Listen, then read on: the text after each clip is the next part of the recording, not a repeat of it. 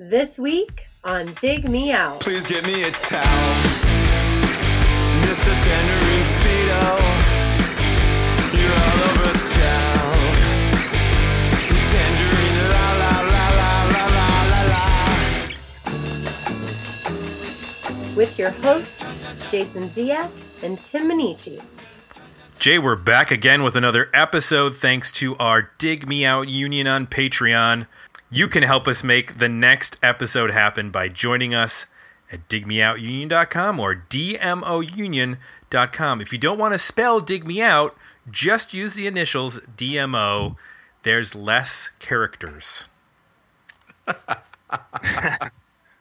Not as much typing. We're here to make things easy for you. We made it as literally as we could go DMOU, but I think that's probably taken already by I don't know who, some abbreviation of some company or band or somebody. Or Jay can get that one and we can add it to our portfolio of URLs. You keep making them up so I have to go get them because you say it wrong. DMOU. And I'm like, well, somebody's going to go search for that. I guess. Can we just get Patreon or just dig me dot period out? We make out instead of com. Who would ever know to use .out? Me. All right. So Jay, you know what time it is? What time is it? It's time to review an album 8/11? with a patron. Well, no, it's 9/11, Jay. I don't know what you're talking about. With your crazy Central Time living in the past. Joining us, he's been here before. We'll let him rattle off the albums that he's joined us for previously. Whitney Beeler, welcome back. Thanks for having me. What have you been here before? Okay, so I made a list this time. Yes. All right. I was on the Power Pop in the 90s episode. Mm-hmm. I was on the Sophomore Slump episode with Third Eye Blind. Mm-hmm. I had you guys review Tori's Wonderful Life, and you guys gave it a worthy album. And then you trashed my dreams when I told you about Human Radio, and you said that was a better EP. And I think that's it. And we got actually feedback from members of Human Radio on that episode, if I recall. Yeah, you did. You did. That's right. I said they were what did I call him? I think I called him disgruntled or something. So I don't know. His lyrics were just suicidal. So. Well, that was a year ago. And now it's time to see if this continued decline from worthy album to better EP falls into a decent single, or if it rebounds back to a worthy album. Can you tell everyone what record, or CD, I guess in this case, this was not released on vinyl, so CD only release, what CD you picked for this episode? I picked the 2000 album, self-titled album by Caviar. Hold on a second. Did you say 2000? Yes, I did. I used the whatever that exemption rule was. The Marvelous 3 exemption. The Marvelous 3 I exemption. exercised it. You stretched the Marvelous 3 extension as about as far as it will go. By the way, I'm gonna defend myself because Jay was talking way back when about, boy, I wish we had more 1990s albums, 1990 albums. So I picked Human Radio because that was right at the beginning of the decade. So I felt I was owed this. And to be fair, this is according to at least Apple Music's release notes. It's January 1st, 2000. Yeah, so you're there you just go. right there. And I picked this one because I have no idea how you two are going to respond to it, and I wanted to see just what was going to happen. So, and this also was eligible not because it was released one day after the 2000s, but also because two members of Fig Dish, a very, I'm not going to say well known within the alternative music community, Chicago band, two members of Blake and Mike from Fig Dish are in this band, so. That's the very tenuous exemption for Caviar.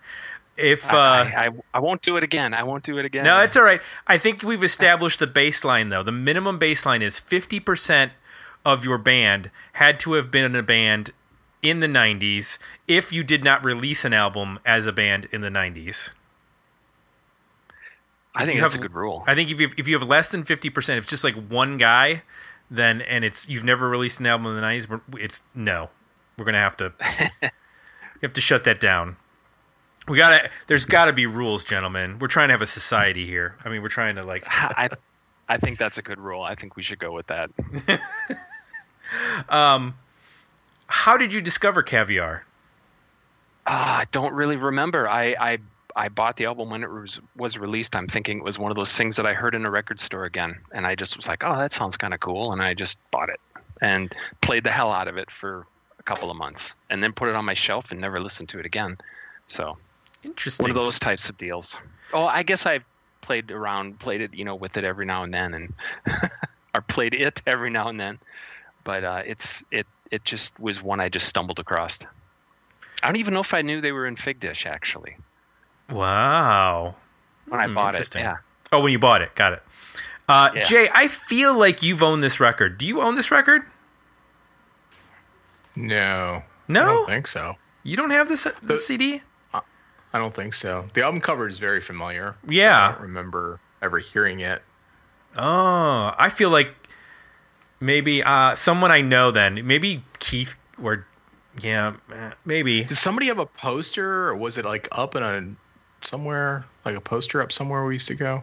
The album cover is very familiar. That's what I thought. I was like, oh, this isn't Jay's pile of bargain CDs that he picked up. No. Yeah, I like the album cover. Maybe you guys are just used to. Maybe you have pictures of yourself standing by private jets or something. Maybe that's. We do have a lot of that. I'm not gonna lie. Yeah. We did spend a lot of time in our Stepford 5 days traveling by private jet. So, I vaguely remember this band. I remember the song Tangerine Speedo was used in a movie. I think it was Charlie's Angels. And if you Tangerine Speedo, no, it was in Gone in 60 Seconds. Sorry, Gone in 60 Seconds. No, I'm sorry. No, I've got that confused. You are correct. Oh, I am correct? Okay. Yes, it was also in Cat in the Hat. Okay. The one with Michael Myers. So it was in my two, gosh. actually. I know. But there is a song that was used in Gone in 60 Seconds. You're right about that. Yeah, that was Sugarless. This album was pushed hard by Island Records. Mm-hmm. And so it had multiple soundtrack placements. Tangerine Speedo has over 500,000 spins on Spotify, which for a fairly obscure band from 2000, that's not bad to have 600,000 and plus spins. I'm surprised that it has 600 or 60,000, let alone 600,000. So let's do a little history of the band, because I think it's important to explain who they were. History of the band. Blake Smith and Mike Willison were in the band Fig Dish. That lasted, I want to say they got together in the early 90s, and then they broke up around 98. I think they put out 2 records. Yep. They were together 4 or 5 years. Right. And they had a record. That's What Love Songs Often Do was the first record, and the other one was the really weirdly titled one. When Shove Goes Back to Push. Yeah. 95 and 97. So I guess around 97, this band forms. Originally they were titled Cartoon Boyfriend. And then they changed the name in 2000 with, I guess, the signing to Island. And the other 2 members, so you got Blake Smith, who's singing, and then Mike Willison is the bassist. They bring in Dave Sue on guitar and Jason Batchko on drums, and put out this record on Island. It actually, I show it coming out in August, Jay. Where are you getting the January number? I've seen both. I've seen January and I've seen August in 2 different. I've seen it in 2 different places. So there seems to be some confusion there around when it was actually released. Yeah, back off, Tim. Okay. I've seen it. I've just actually seen it in two places because I was going to say, hey, I got this album request in and it was January 1st. And then I saw it was August in another. And I thought, maybe those guys aren't going to let me talk about this record. So Jay ain't lying. They did release a second album called The Thin Mercury Sound in 2004. The single for this record, Tangerine Speedo, made it to number 28 on the Billboard Hot Modern Rock Tracks. They only lasted until 2004, and then they've gone on to do other bands. Smith and Willison were both in a project with Scott Lucas of Local H called the Prairie Cartel, and they've gone on to do other bands currently. So Jay, did we get any comments over at Patreon? You got one. Yeah, there was one that I saw from Steven. Do you have that up, Jay? By chance? Going. Because I don't. Give me a second. I forgot. It was a lengthy comment. Too, cool. Jay can read that one. All right. Give me a second. Come on, Jay. The people are waiting. You'll edit it out. I'll put it at the end. When What the hell is it? Do people know that I put stuff at the end of episodes that I've trimmed out? I put it after the music after the music fades out, and I put little extra bonus stuff back there. I wonder if anybody notices that. I think I've noticed it. I don't recall. What do you do? When we have like funny like flubs, sometimes I will cut them out of the episode, but I'll throw them in at the very end as like a little hidden track behind the music when it fades out. Huh, like a hidden track. You didn't know that. We've been doing this for 10 years and you've never discovered. I think I may have heard a couple here and there. I just didn't know you were doing it regularly. No, not regularly. Once a month. Okay. All right, I got the comment. But yeah, it's a hidden track. It's the 90s. You got to have a hidden track. Go ahead, Jay. What's our comment? We have to leave like 35 minutes of silence. That's true. And then have to... Every episode is 3 hours, but some of them are actually only 45 minutes with... People all love like downloading 1 terabyte of podcast files to listen to... Put like 53 hours of silence. 53-second tracks on it, So your CD player keeps going 51, 52, 53. Oh my gosh. That actually happened. Yeah. Mm-hmm. So, Steven, if I'm being honest, I've always wanted to like this band more than I actually do. And that's simply because of how much I love Fig Dish. In revisiting this, I was really hoping something had changed for me since it had been at least 5 years or more. In the Diomo spirit, I even pulled the CD off the shelf to give it an authentic spin. All right, Steven. However, the results are ultimately the same, and I think it just boils down to the inflated levels of sass and silliness at play here. All while trying to attain the cool, in quote marks. I don't know. It's obviously self-aware, but at the end of the day, there's just something about it that doesn't vibe with me. And this is coming from someone who loves Midnight Vultures. At its worst, I think this album gets dangerously close to some shameful pop punk sounding stuff. And I won't name any names, but it's not good. As always, anxious to hear the review and curious if you all will offer some added perspective on this or if I'll just continue to be the hater. Can I comment on that? Okay. So here's the deal.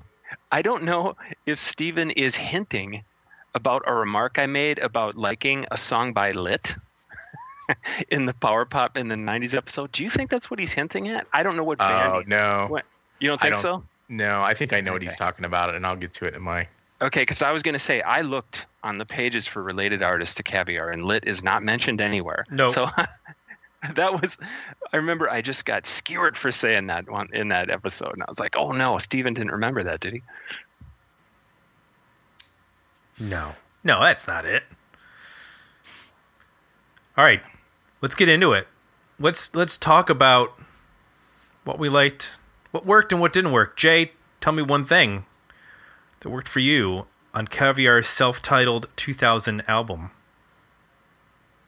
Well, there's no doubt this is an ambitious record. At the core, it sounds like, to me, a power pop band, or at least some form of poppy hard rock band that was really pushing to go somewhere different. So there's a lot of interesting combinations of kind of like production techniques and samples, a lot of interesting editing, use of like kind of kitschy 50s things here and there, like samples and sounds and noises and stuff, mixed with what at times is either a fairly hooky, melodic rock sound and some enormous guitars. So I think the thing that I liked the best about the band is when they were, more in that, I think probably is what more comfortable for them, in that a little bit more straightforward, a little bit on the more jangly side, even though they don't get super jangly, but a little bit more relaxed and still fun, but not, I guess, goofy. And then there's some great moments where, you've got these huge choruses of guitars that are just, a wall, which sounds pretty awesome. So sonically, there's definitely some really good moments. I think from just a songwriting standpoint, there's a couple of good moments here, and then there's definitely a lot of at least interesting and maybe typical of some stuff that was going on in the late 90s, sounding explorations as well. So I did dig the production on this a lot. You mentioned about the throwbacks. There's like a Tropicalia sound on one of the songs, and I was really curious, like, who produced this, because it's very unique sounding in that way, especially for like 2000. I mean, there some of the one or two of the tracks has like a Beck Midnight Vultures feel, and then like you said, it gets into a very power pop, punk pop sort of sound. So the name of the producer is Johnny K, which is the nickname for Johnny Karkazayas, I think is how you pronounce his name. But he owns Groove Master Recording Studio in Chicago, which a lot of bands in Chicago, and not just Chicago, a lot of bands in general record there. It's a pretty big deal studio. If you look at the rest of his production, it's almost all metal. It's like Finger 11, Mushroom Head, Disturbed, 3 Doors Down.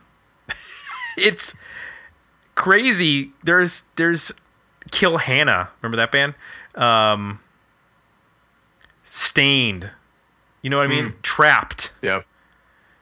Megadeth. Trapped with a T. Trapped with a T. Pop Evil. With 2 T's, I mean. Alien Ant Farm. So I like Alien Ant. But the point is, like, this is an outlier in this band, in this production repertoire. There's almost nothing like this. So it's interesting to hear those big guitars, because I think if you tuned them down a little bit, you'd be getting some pretty heavy sounds out of these guitars, because they're really huge on some of these songs. But I did dig, like on Tangerine Speedo, it's got that, like I mentioned that, like, and you said it's got this like 50s Tropicalia sample that's going on, and that's not the only one. There's other spots where either, you know what it reminded me of, like the first track, Okay Nightmare. Yeah. It's got that drum beat that sounds like it's the soundtrack from Ocean's 11 that David Holmes does, where it's that 60s like lounge sound.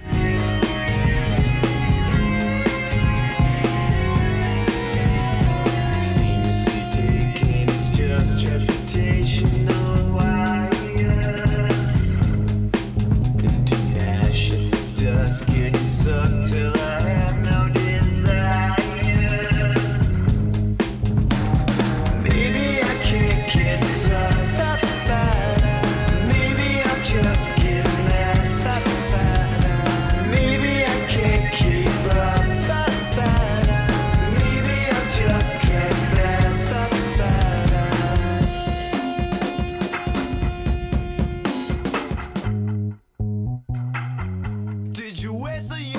obviously they amp it up with guitars and it's huge. But I liked that combination of this very rhythmic bed that they were building these songs on, that I would say like half the record is really using some cool percussion and cool drum patterns that recall these very classic sounding things from, at this point it's like 40 years prior, and they're reinterpreting them in a way that is pretty unique.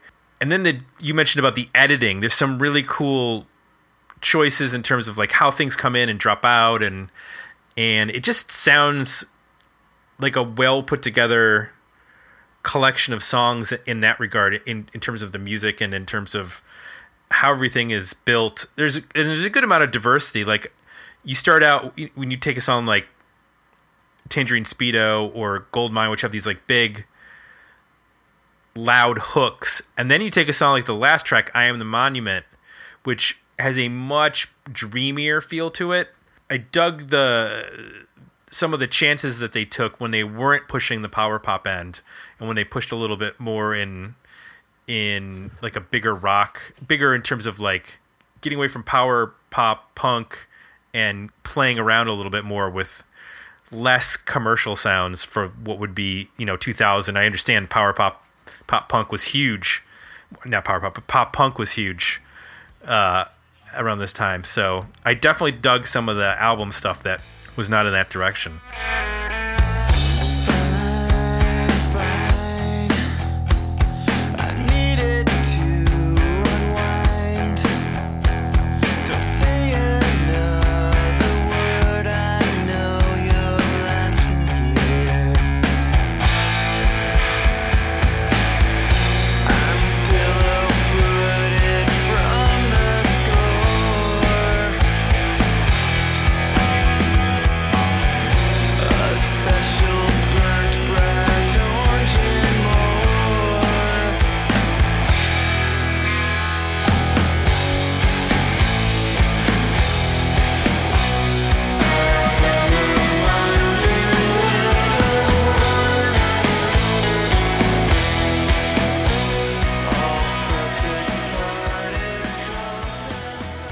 Whitney, you said you had occasionally gone back to this record.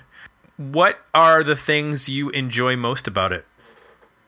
Well, I mean, I think you guys both touched on a lot of the things I like about it. It's so weird, but weird, like, not weird that I can't listen to. It's just super melodic, right? Which I always like. And man, the guitars on it are just so huge. And a lot of the songs that, you'll have like a mid-tempo song, and there'll just be these like tumbling power chords during the chorus that are just massive. But it's weird, even with all the like the studio fun and stuff they're having. I think the best song on it for me is Look So Hard I Nearly Wrecked My Eyes. It's like, I think it's the slowest track in the record, but the guitars just drive the hell out of the song. And it's just I think sometimes it's a little bit too brash for me, some of the songs, but it's nice to hear something kind of raucous and upbeat instead of all the brooding and moping all the time with some of these 90s artists and stuff. It's just fun. Okay, Nightmare's a good opener, and I don't know how much you want to touch on the songs now or not, but like Tangerine Speedo's got great drum fills in it. I think some of the songs, like a couple of the songs like Automatic Yawns or Flood Like a Diamond are kind of samey, but I think it could use a resequencing a little bit, but I think that it's just a fun record with like just massive guitars. And there's a lot of good harmonies in it as well. So it's not Fig Dish, but I think it actually kind of makes Fig Dish more fun. So that's why I like it. What about the lyrics? Okay, so I can say something. So how can you knock an album with a song that rhymes shaft with anti-aircraft with rough draft and William Howard Taft? Not to mention, like, I put these in the comments on the website, and I kind of shouldn't have done that ahead of time. Not to mention there's hypotenuse, caboose, put me to use, and vamoose. So, I mean, like I said, that's poetry, man. That is poetry. I found it a little distracting. Well, sure, it's distracting, but I just said it's brash and it's a fun record. It's not, so it's not so depressing, and it's just they're out there it's just they're raising hell with the songs. It's a lot of fun. Yeah, it wasn't the whole record, but like a song like Goldmine, I was like, this sounds like Blink-182, which I'm not a huge fan of. Could you guys tell me what do you think Goldmine is about? I'm lost. I have no idea what he's singing about. I think he just found a lot of stuff to rhyme about that's really actually kind of silly. Actually, I think you ripped off a Jerry Reed song. Remember the guy in Smokey and the Bandit? Oh yeah, I love Jerry Reed. Yes, he has a song called "She Got the Gold Mine, I Got the Shaft." I mean, that's obviously copped from that, right? Yeah. Yeah. So interesting, Mr. Obvious here, but I'm just throwing that out there.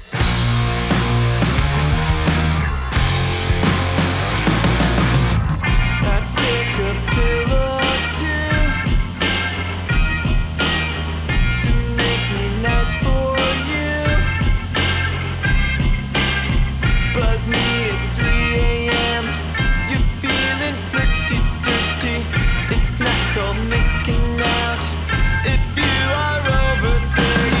She got the gold mine, I got the shaft. I'm 747. She's anti-aircraft. She makes me insecure, but that should make her feel me more. She got the gold mine, but I'm fine. I am a waste of time. You thought that sounded like Blink-182? I didn't think it did at all. I didn't either. I've lyrically, the lyrical content. Okay. Like to me, that's All right. like fits in right in there in that era of Blink-182. Which is why I think this record is like split, because there's like these dumb punk pop, not dumb, but just like, because that's not actually dumb. It's not something I would want to listen to over and over again.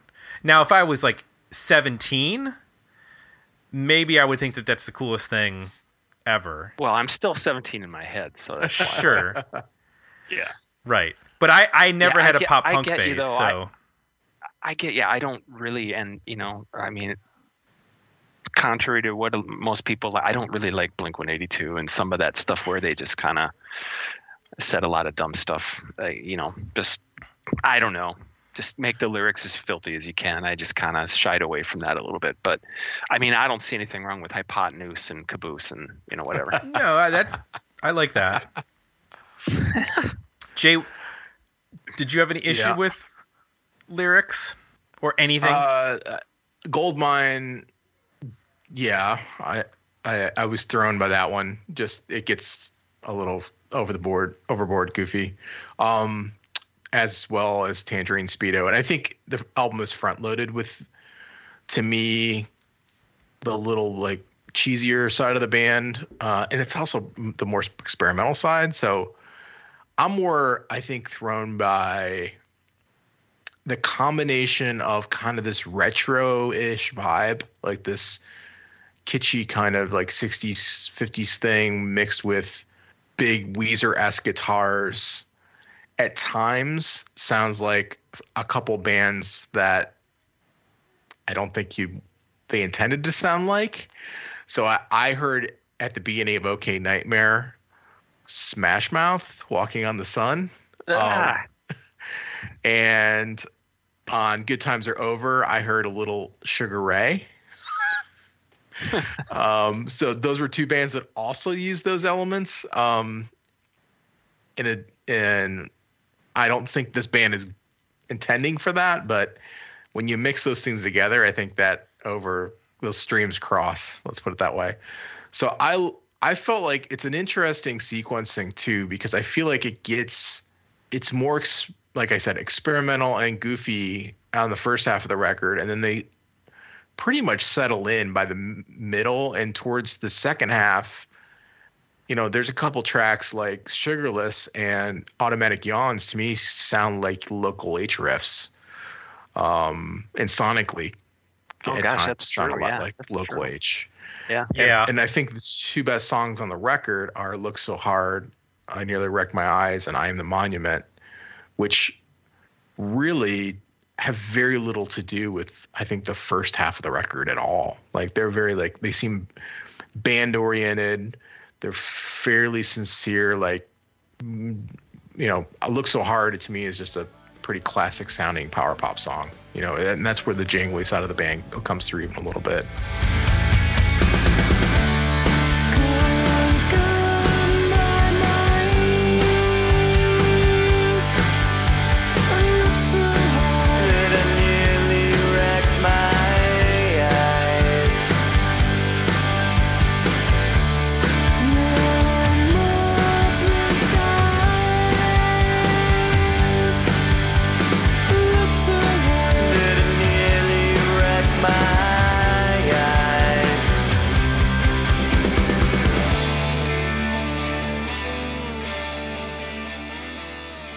And I Am the Monument, I think, is their best, like, pushing the boundaries, using dynamics to build and layer and create like a really soaring chorus and kind of experiment and push things, but not go to the point where it becomes goofy.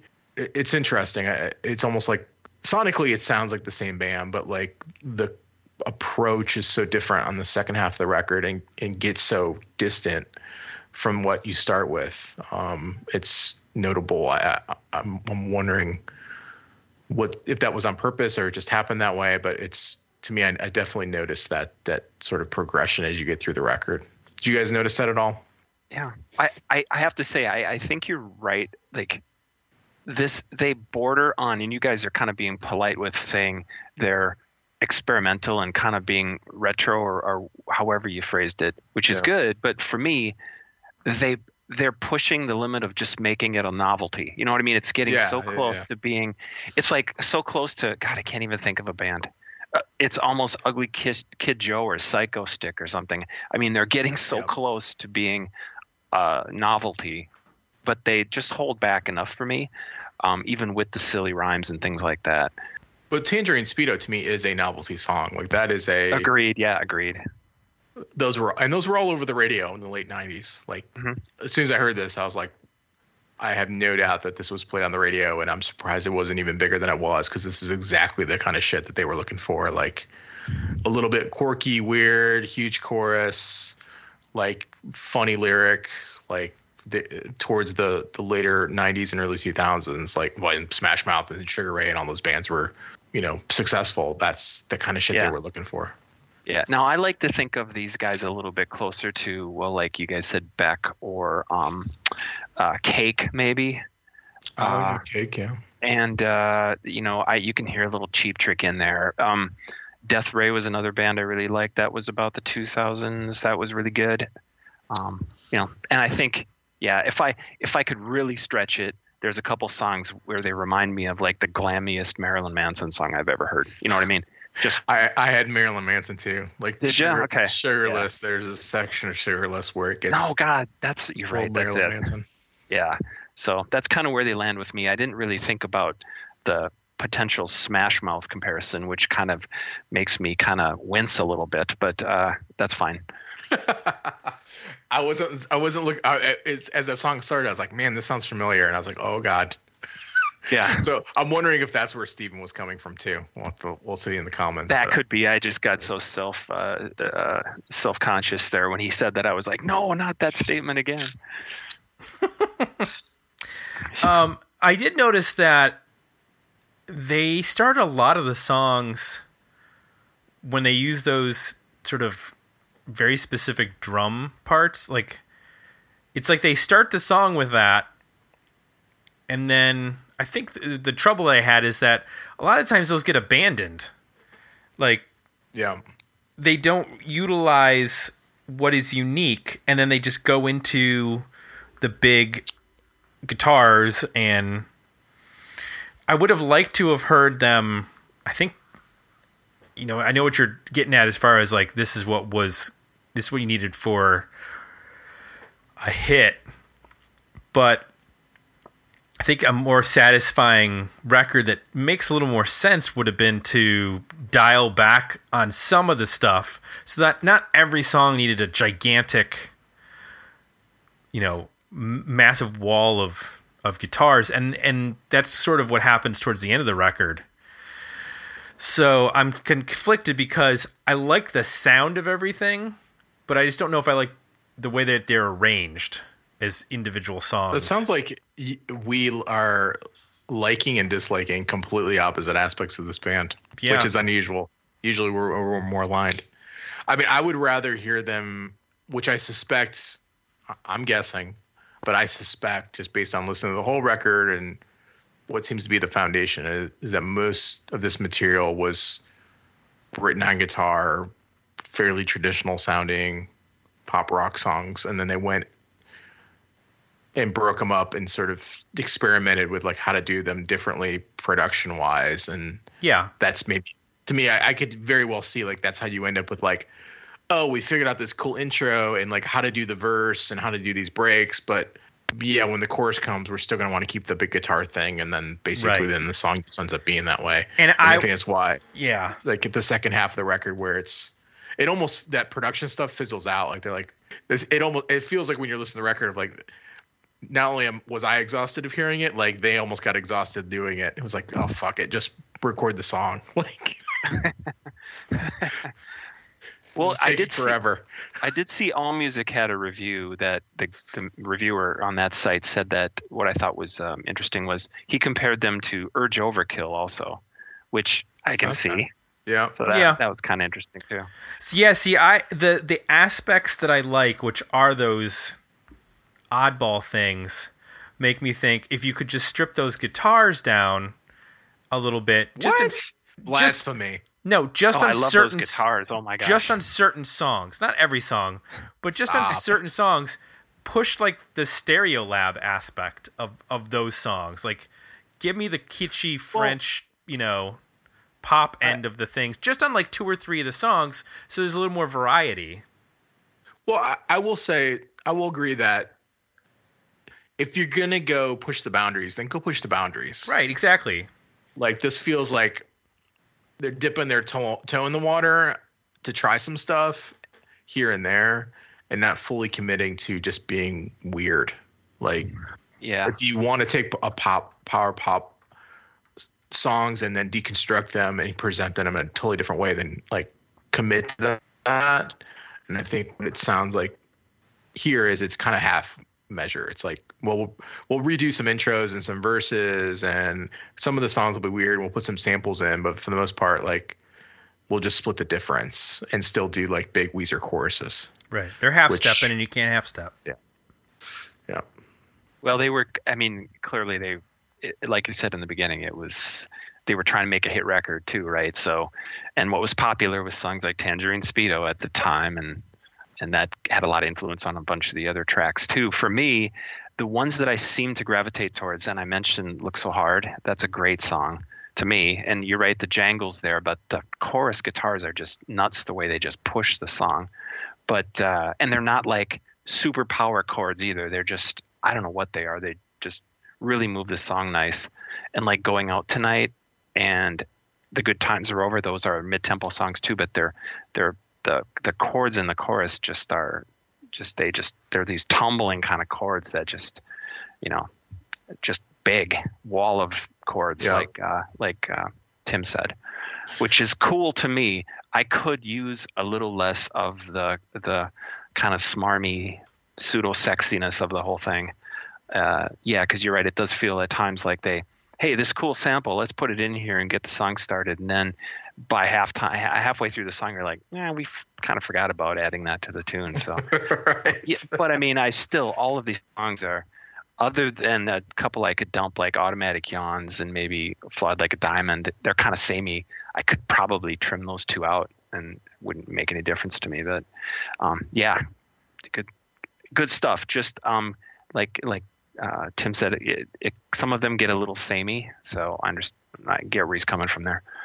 Yeah, I reacted to the chord choice and Look So Hard as well. It's definitely less power chordy. It's more open, fuller chords, and you definitely get this. It's still big like some of the others, but it just sounds more richer, I guess. Yeah. Some of the other riffs are just so power chordy that they sound a little dumb, especially when you try to do the sophisticated editing or putting in these like you know, unexpected twists and turns, and then you go to these fairly straightforward power chords. It's so blunt that I thought that Look So Hard just sonically even sounded great. So I don't recall this band being played on the radio here where we were. Do you? No. I mean, Tangerine Speedo sounds vaguely familiar. I just feel like this was a band that, like you said, that got some serious marketing behind them, and we probably saw the posters up in record stores and stuff, and that's my familiarity with them. I don't really strongly remember the song. Yeah, so I know that there were bands like this that were getting play in 2000. Oh yeah. Like I have, I just went through my 2000s quickly just to see what I have that's similar, and I came up with the Drowners, Xyz, Coward, and Mars Electric, which were all sort of on the rock side of this band. Mm-hmm. I don't know if they were doing the experimental part, but definitely when this band just sounds like a rock band, a lot of the bands I just listed were very much in this wheelhouse. I actually really like the 2000s, 2005, 6. I like a lot of the music in there more than I really like. This is a dangerous statement to make on a 90s podcast. More than I do like the grunge stuff that we were just overwhelmed with the 92, 93, 94. Sure. I kind of like the pop punk stuff.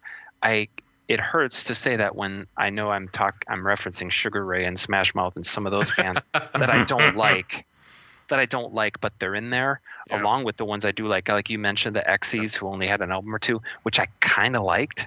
And the Drowners, I'm sorry. Yep. They were cool. There was a band out there called Riddlin' Kids that I liked, but it was a lot of this really hard pushing, really heavy guitars, but super melodic. It was kind of before all of the pop punk bands like Cartel and oh my God, I'm totally blacking out now. Some of these Quiet Drive, some of those bands, it was before them. It was early, like Marvelous 3 type stuff too. Yep. So anyways, that's where I fit them. So Jay. Yes. Where do you land on Caviar? Is this a scrumptious delicacy? This is Where the album, better EP, decent single. You're not gonna hurt my feelings. I just No, I'm laughing at I had sent Tim earlier when I was bringing the album up to listen to it. I was sending him some of the search results you get when you search for Caviar now. I would just suggest anybody go to Spotify or Apple Music and just enter in Caviar and just see the artists and the things they suggest. Yeah. Russian boy bands and an artist named Cocaine, all kinds of fun stuff. I'm in an EP. I like I mentioned, I'm the Monument. It looks so hard I nearly wrecked my eyes. I liked Flawed Like a Diamond. That was one of the few like experimental in that it uses that like heavy lo-fi 8-bit keyboard thing. But I just thought the chorus was pretty huge, and it just had a lot of good melody. And I thought I Was Found was another song that I was okay with. So yeah, I'm at those 4. I could take maybe Automatic Yawns or Sugarless too, and do like a 4 or 5 song EP. Yeah, I'm at the same, because of the songs that I like, the weirdness don't go fully weird. I probably don't want to revisit them, so I'm probably in the same ballpark in terms of the songs that I would want for my EP.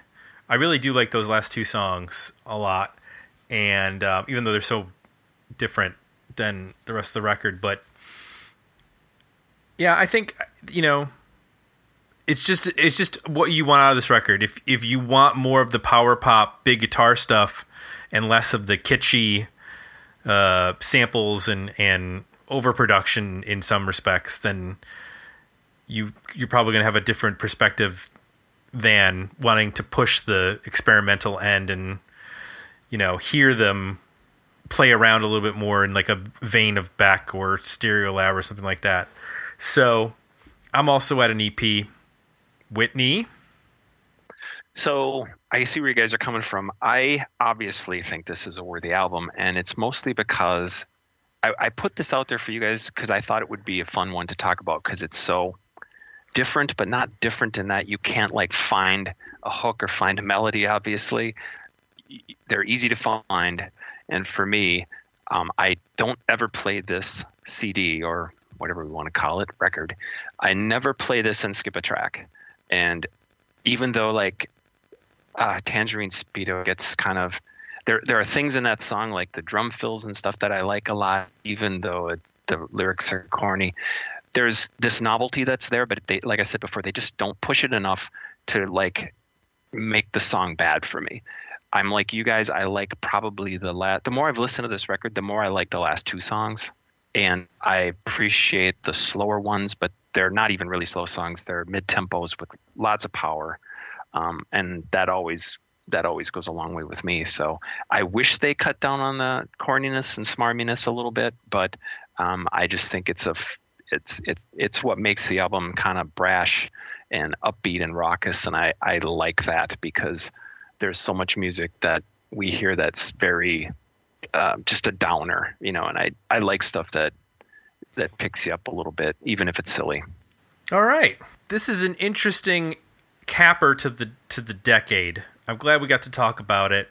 It's sort of an amalgamation of what was and what was to become and the weird space that everything was at in the transition from 99 to 2000. So I think it's a good addition to our archives of what was going on and who else is listening to this record. Nobody, but I can find it. I can tell you this. I looked at Last FM and the most scrabbled songs today. The top 9 most scrabbled songs are all from something called BTS. I don't even know what that is. Apparently they're popular. Oh, that's but like I guarantee K-pop, you right? they're not listening to. I guarantee you they're not listening to Caviar. No. Nope. So whoever BTS are, congratulations. Is that That's K-pop. K-pop's band? Yeah. Yeah, it's a K-pop band. Oh, okay. All right. Well, Yeah, they're they're like massive around the world except for the United States. oh, really? Okay. Yeah. So are they like a Menudo type thing or something? I don't know. Basically, yeah. You're digging far too deep than I can answer. I'm dating myself, but I remember something called Menudo. That was a bunch of little boys jumping around dancing and singing. And Yeah, Is that that's what Ricky we're Martin. talking about? I believe that's what it is. It's a boy suppose band from. I suppose I could do a Google search on it. That's possible. I thought it was Built to Spill for a long time, so I misread it. I thought it was Bachman Turner Overdrive at first, and I thought, what's going on? thank you for bringing this to us, Whitney. Always a pleasure to have you Thanks on. a lot. If you want to be like Whitney and suggest a record, you can go to digmeoutunion.com or dmounion.com. For as little as $2 a month, you can join the union, support the podcast, get cool stickers. Sometimes those stickers include a little bonus. Not going to say what, but sometimes they do. A little note, a little extra something in there. You can vote in our polls, which are very soon. We'll be having a new episode based on a poll that was just completed at Patreon. So join us. And then, of course, if you like what you heard, please consider leaving us some positive feedback over at Apple Podcasts. So for Jay, I am Tim, and we are out. We'll be back next week with another episode of Dig Me Out. Thanks for listening. To support the podcast, visit www.patreon.com/digmeout and become a monthly subscriber at www.digmeoutpodcast.com, where you can find links to our Facebook, Twitter, and Instagram pages, as well as our merchandise store at Zazzle.com.